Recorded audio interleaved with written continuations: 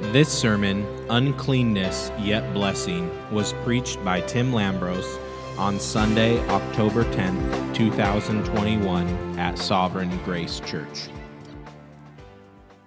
We opened up today with the idea of exalting you. We opened up today with thoughts from what we heard last week about our greater glory. And yet we know from what we've been studying that it's so easy to be distracted. It's so easy to misplace priorities and put what we think is important to us in the horizontal front and center versus the vertical, what you're doing, your mission, your purposes. And so I pray as we open up this book again that you would bring to mind that dynamic in us, that apart from your Spirit, we would always be distracted. Those times that we can become focused are because of your Spirit. And so, Lord, help us even today as we open up this word again. Intend upon these words in the preached message, I pray, in Jesus' name. Amen. Well, we're going to look at chapter 2, verses 1 through 10 through 19. So let's stand. I want to read that now. We're in the book of Haggai. If this is the first message you've been, we've had two prior to this, one more. So this will be the third, and I'm going to cover chapter 2, verses 10 through 19. Verse 10.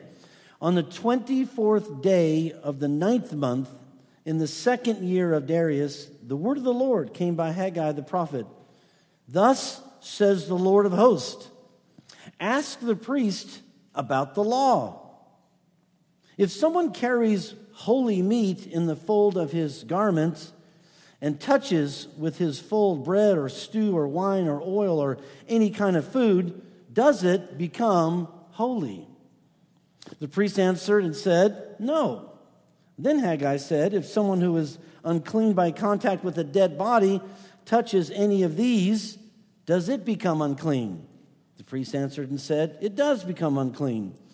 Then Haggai answered and said, so it is with this people and with this nation before me, declares the Lord. And so with every work of their hands. And what they offer there is unclean. Now then, consider from this day onward. Before stone was placed upon stone in the temple of the Lord, how did you fare? When one came to a heap of 20 measures, there were but 10. When one came to a wine vat to draw 50 measures, there were but 20. I struck you and all the products of your toil with blight and with mildew and with hail, yet you did not turn to me, declares the Lord. Consider from this day onward, from the 24th day of the 9th month, since the day that the foundation of the Lord's temple was laid, consider, is the seed yet in the barn?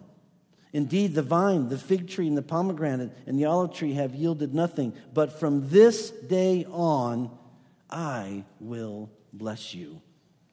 Let's take our seats. I'll pray one more time.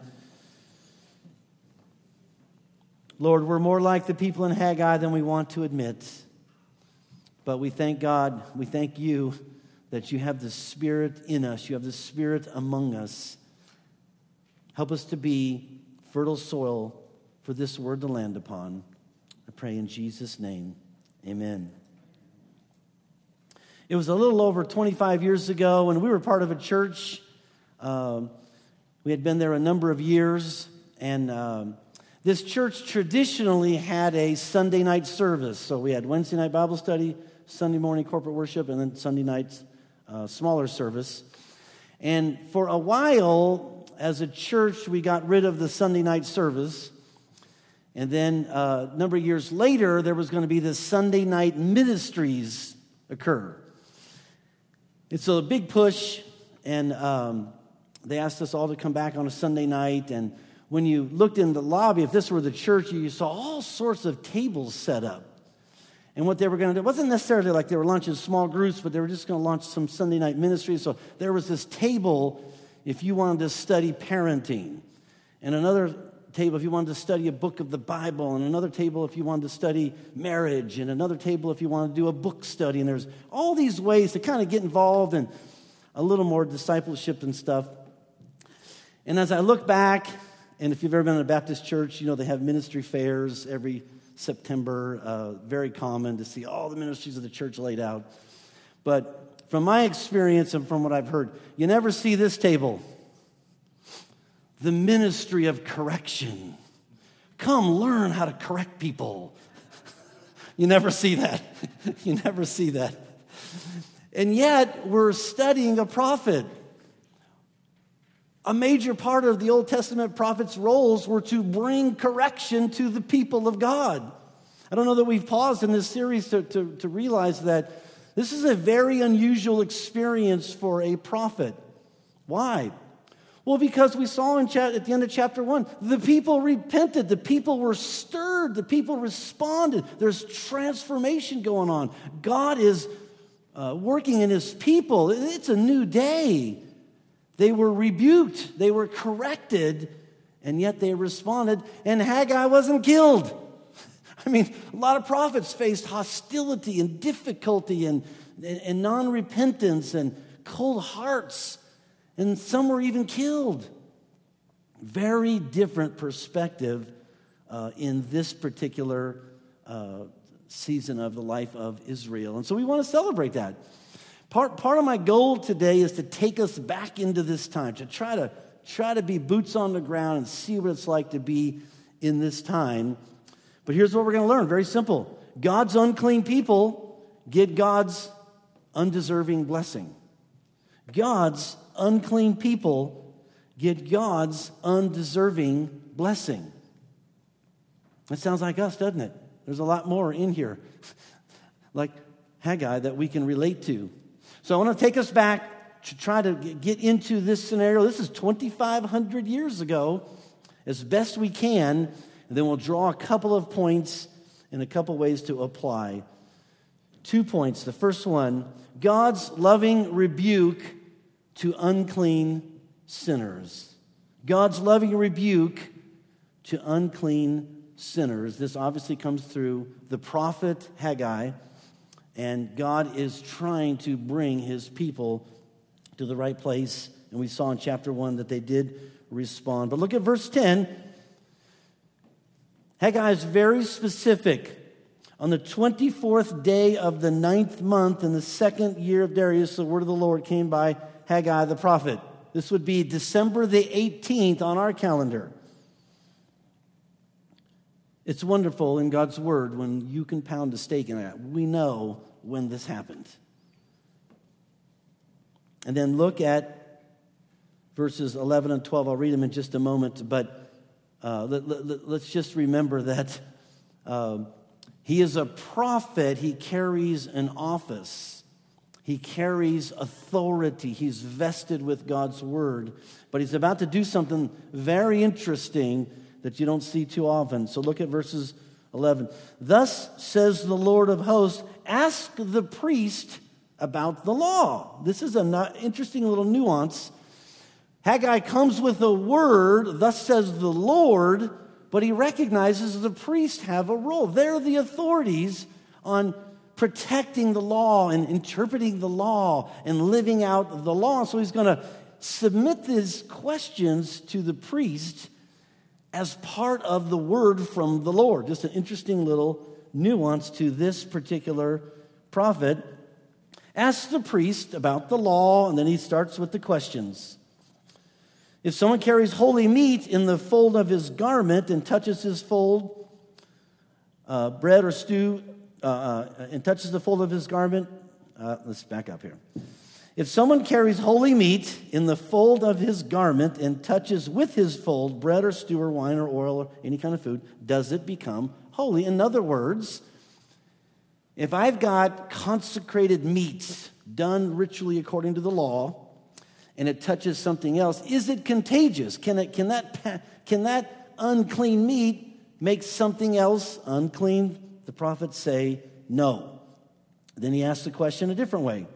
If someone who is unclean by contact with a dead body touches any of these food garments and food items and so forth, does it become unclean? The priest answered and said, it does become unclean. So now we have interpretation from the authorities, the priest, that yes, when you have something that's unclean and it touches, it cannot spread, it cannot be contagious.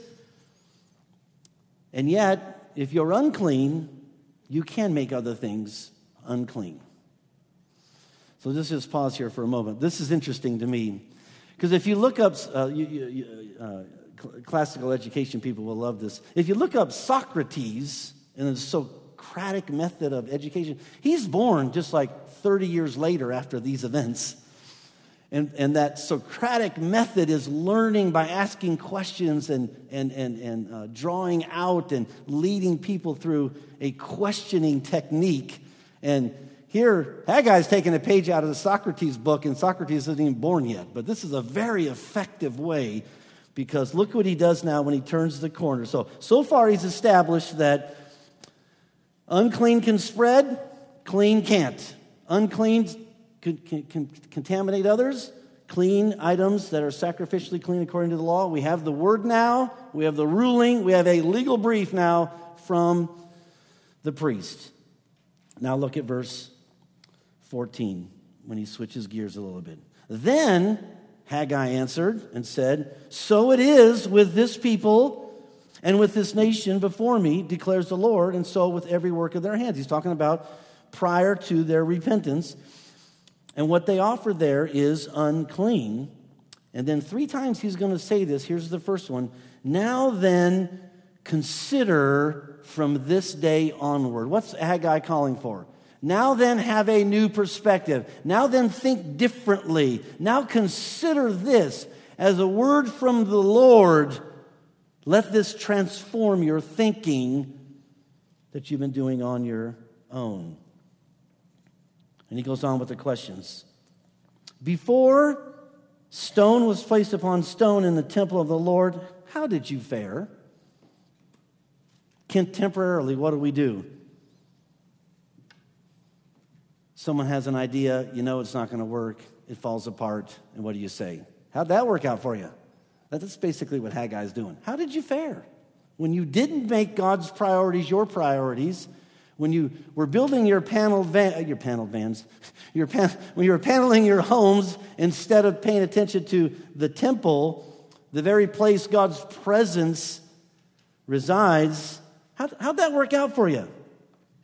He's drawing attention through questions to what they were walking through before they were stirred up, as we saw in chapter 1, before they repented and turned from their sins. Peter Verhoff says it real plainly in one sentence. Salvation and blessings can only be expected when the Lord receives and retains the place of honor in the midst of the people. That's the lesson God was using Haggai to teach them. And so he says, now consider, last time you heard from me, your unfruitfulness. Consider what was going on. And then these examples, back in verse 16. When one came to a heap of 20 measures, there were but 10. You had hopes of a great harvest, but you experienced unfruitfulness. When one came to a wine vat to draw 50 measures, there were but 20. And then this revelation. I struck you and all the products of your toil with blight and mildew and with hell, yet you did not turn to me, declares the Lord. God is reminding them of where they once were, so when these consider nows came, they could start thinking about where he's going to take them. Before we move forward, like we heard last week, let's look back and remember what life was like. I used the elements of weather. I used very natural means to strike you, Haggai is saying. Why? Well, you didn't turn from me when you experienced this unfruitfulness with your hands. Your hands were unclean. If you dig deeper into this study, what happens is the Lord is regarding the temple in ruins as a corpse. And Israel's trying to go there and garner favor with God to get blessing on their homes and on their farms and so forth. And yet this temple is not rebuilt. And because they have contact with a dead temple, everything they do is unclean. They are unclean before the Lord. No matter how many sacrifices they make, they are not acceptable to the Lord because his temple is like a dead person. And they touch it and they are unclean. That's where the imagery goes. So consider now. What do they need to consider? Well, in our language, we would say, we are sinners in need of God's grace. In their language, they are unclean, and everything they put their hands to is unclean. The picture here, Haggai would have been on these temple grounds because, they had started it, and then they got distracted. And the picture here is, I don't know if you can find on Google or anywhere where the breaking of the ground kind of ceremonies started. On the news sometimes you'll see guys coat and tie doing the first shovel, or they'll have big scissors and they're going to cut some ribbons or whatever. But essentially that's what God was creating here when formerly they were unfruitful, formerly they were unclean, but now they're about to experience God's blessing because they repented of it. This was like a groundbreaking ceremony that we're talking about here in the life of Israel. When I was thinking about looking back, trying to picture myself there, I thought of Thomas Chalmers' famous sermon, the title, "The Expulsive Power of a New Affection." That phrase says so much. Think about you and I. Think about Israel. They're back from Babylon. The temple is in ruins. They've got work to do. We got some shelter and food, and we need water and so forth and so on. What are you going to give your life to? What are you going to give your priorities to? And they gave themselves to taking care of themselves and leaving God's house in shambles. And they needed a new perspective. They needed a new transforming experience. They needed a new affection, something else that they loved and worshiped and wanted to give their time to. And so God struck them with the work of their hands. They did not repent. God brought Haggai with the word, and they did repent. That's what's going on when they look back. And just to pause there for a moment, isn't that just like us? We get busy with life. The one question you could lay over this message is, how are you passing the test of prosperity? When you hear about our partners and our church planting people go to very poor places like Africa and Brazil and Bolivia, there's not a lot of distraction there. They want to meet with the church. They want to do mission. They want to be busy about God's work. It's different for us. We have a lot of distractions that can take us away from staying focused on God's work. So like the people in Haggai's day, we need correction. Like the people in Haggai's day, we're unclean. We're sinners in need of God's grace. We are easily distracted. We easily drift from being focused on what God would have us. And yet, despite that, God blesses us. And we're about to see the blessing that God brings to Israel. Second point, God's blessing to undeserving people. God's blessing to undeserving people. Look at verse 18 with me. Consider from this day forward. That's the second one. Consider from this day forward, from the 24th day of the 9th month, since the day that the foundation of the Lord's temple was laid, consider from the day that you made God's purposes a priority, getting this temple rebuilt. Is the seed yet in the barn? That's a little play on words, but he's saying, did you plant all the seed? Because you're going to get blessed. You didn't hold any back, did you? If it's still in the barn, you blew it. Is there still seed in the barn? Indeed, the vine, the fig, and the pomegranate and the olive tree have yielded nothing. You could say in parentheses, yet. But from this day on, I will bless you. Imagine having the Lord speak that in your life.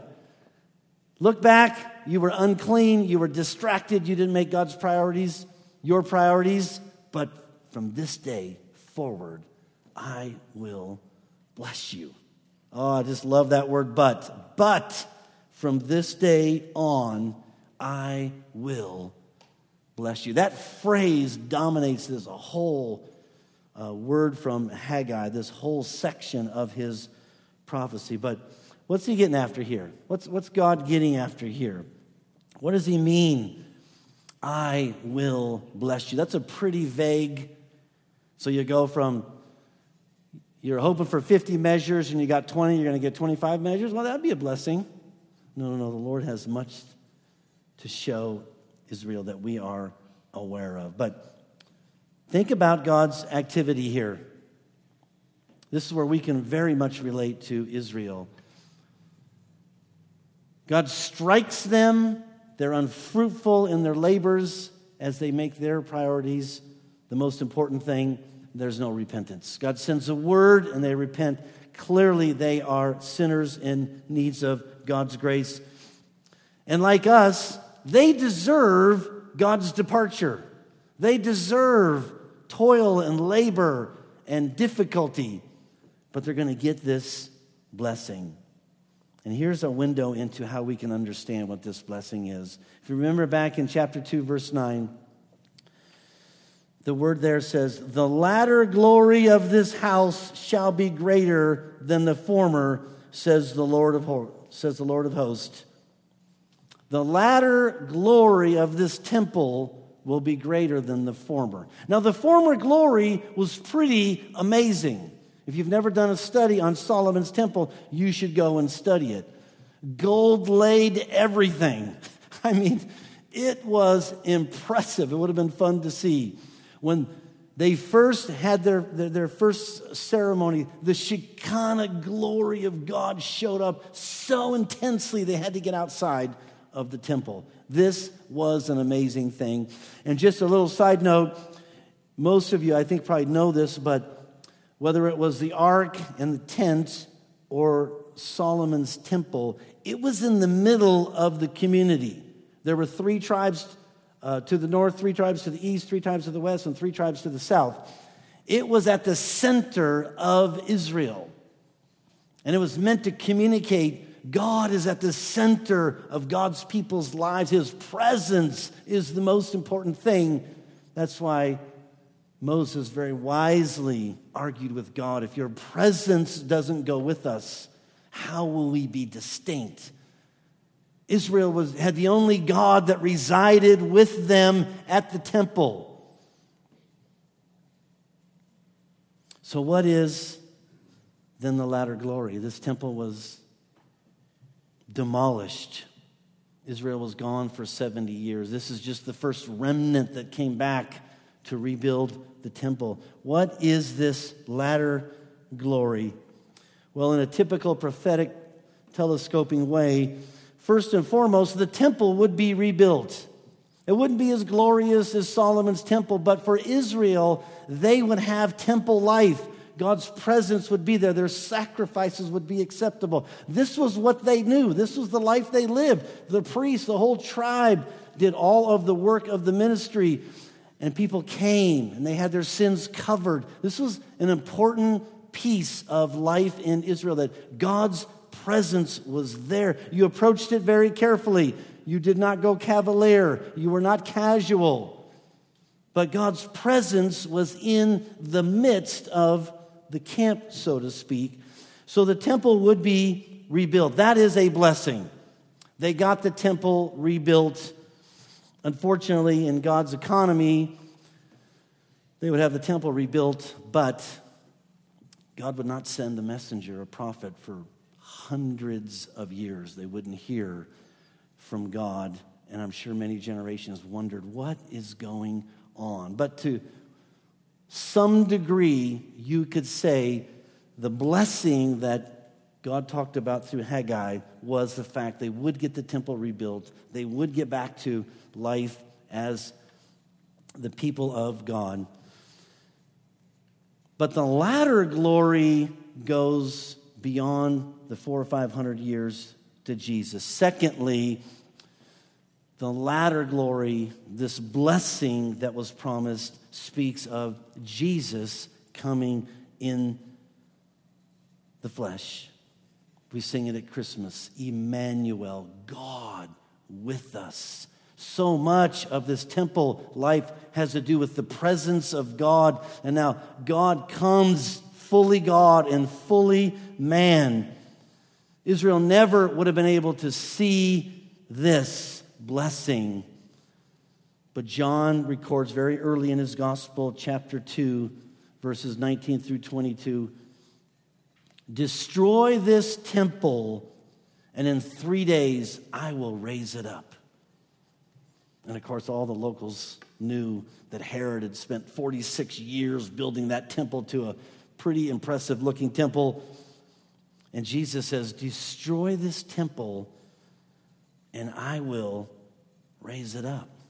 Jesus speaking of himself as the new temple. Jesus speaking of himself as the one that would fulfill all the temple theology of the people of God for 2,000 years. Because what Israel didn't get was the temple was meant to be a means to an end. Yes, Solomon's temple was glorious. Yes, the rebuilt temple wasn't as glorious, but that was meant to be a means to have God's presence in their midst. No other God could do that because Israel and we serve a living God. And so there's a whole thread of God's presence. The temple really was just a hint, a shadow, a pointer to the living Jesus Christ. So Jesus is that latter glory. Jesus is now the temple. In the plan of God, it was never going to be a geopolitical, physical building for all of God's redemptive work in this world. No, that was just a pointer. Jesus is now the temple. Israel would have had no way of understanding this 500 years ahead of Jesus coming in the flesh. But thirdly, the latter glory, this blessing, is that because Christ died on a cross, because Christ was the temple, and God crushed him when he rose from the dead, now those that would put their trust in Jesus Christ would have the temple within. Jesus would send his Spirit to reside in every believer. That's mind-boggling for an Israelite they never could have handled that. Wait a minute. Solomon's temple, the rebuilt temple, but now God's presence now is going to reside in me. That's mind-boggling stuff to the Old Testament saint. That's why Jesus would speak in terms of a new and better covenant. A new and better covenant. John, later in chapter 14, verse 23, would say, if anyone loves me, he will keep my word, and my Father will love him. Now get this. And we will come to him and make our home with him. What a promise. The latter glory is that you and I can have our Savior by the Spirit reside in us. That is mind-boggling. But it has some implications. But it's not meant to be an existential experience. It's meant to be a community experience. Because God's Spirit is in each of his believers. When the believers gather, there's a unique setting there called the church. Turn in your Bibles with me to Ephesians chapter 2. Paul probably gives the best one-verse explanation of this. Chapter 2, verse 18. I want you to see that. This is a great study. We won't have time to go too far into this, but I just want to expose you to this. Notice some key words here, all right? Ephesians chapter 2, starting in 18. For through him we both have access in one Spirit to the Father. Access, presence, just like temple life. So then you are no longer strangers and aliens, but you are fellow citizens with the saints and members of the household of God. Listen, built on the foundation of the apostles and prophets, Christ Jesus himself being what? The cornerstone. Building language. They would have got this. In whom the whole structure, being joined together, grows into a holy temple in the Lord. In whom the whole structure, being joined together, grows into a holy temple in the Lord. In him, you also are being built together into a dwelling place for God by the Spirit. Key language, access to the Father, built on a foundation. Christ Jesus, the cornerstone. The whole structure of the church being built up that grows into a holy temple, a unique place for the dwelling place of God. That's latter glory prophesied by Haggai. That is the blessing that Haggai speaks about. Jesus would come in the flesh. He would die. He would die an ugly death. He would die a horrible death. But he was innocent. And he would be raised up. And he would ascend. And he would send his Spirit to do what happened here, to transform people into his children. And then reside with them and build each of these children into a structure, the church, a holy temple, a unique place where God resides. I remember being in charismatic churches, and they would always brag about, oh, you got to go to the 1040, you got to see what God is doing. You got to see where God is at. And yeah, to some degree, you see some great things out there in the mission field. But when I read scriptures like that, it's like, no, God's building a holy temple in every church. There's a unique structure that God is building that is the greater glory, the latter glory of the old temple life. That should capture our attention. So a couple takeaways here. The obvious one is, do I see and value the church as an expression of God's latter glory? Do I see and value the church with all of its warts, with all of its imperfect people? Do I value that? Do I see that as God's priority, so it's my priority? Easy takeaway. And not so obvious is this one. Is my life characterized by spiritual sacrifices? Because although in one sense the sacrificial system was fulfilled in Christ, there's a New Testament expression of the sacrificial system. Did you know that? Peter, go look at this a little closer this week. I'll just read it to you. He gets at this. 1 Peter 2, 4 and 5. As you come to him, believers, a living stone. Rick stole my thunder this morning.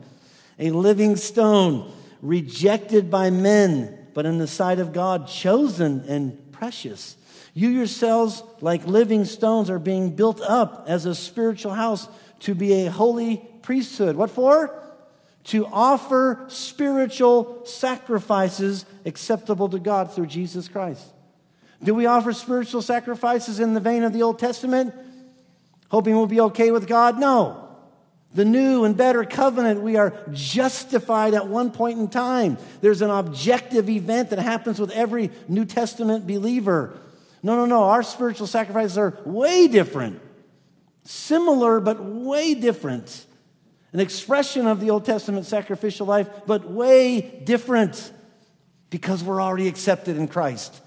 because the gospel has come and saved us. So when Paul says in Romans 12, 1 and 2, present your life as a spiritual sacrifice, that's your worship. That's your response to God's activity, to God's word. When Paul would write in Philippians 4:18 that the gift, the giving that he received was a fragrant offering, a sacrifice acceptable and pleasing to God. Hebrews, tons of sacrificial language, but in chapter 13, 15, and 16, go read these this week. Through Christ, let us continually offer up praise to God. So your gifts, your serving, your praise, your giving are the living sacrifices of Romans 1 and 12 for this unique structure called the church. That's our New Testament expression of temple life, you could say. That's our New Testament expression of being fully justified now, okay with God, accepted with God, a new identity in Christ, but now we live a life of sacrifice. We don't live a life of misplaced priorities like what happened here in Haggai's world. No, we are unclean. We are unclean sinners just like this group, this remnant from Babylon. We are not only unclean, we're easily distracted. And we have the Spirit of God in us. They don't. We're easily distracted. We drift. We're not a lot different. And we're especially not a lot different because we're blessed. We're blessed as new and better covenant recipients.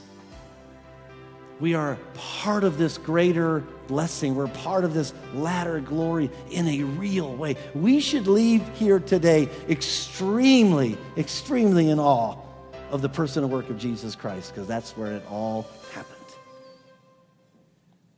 Let's pray, and I'll close.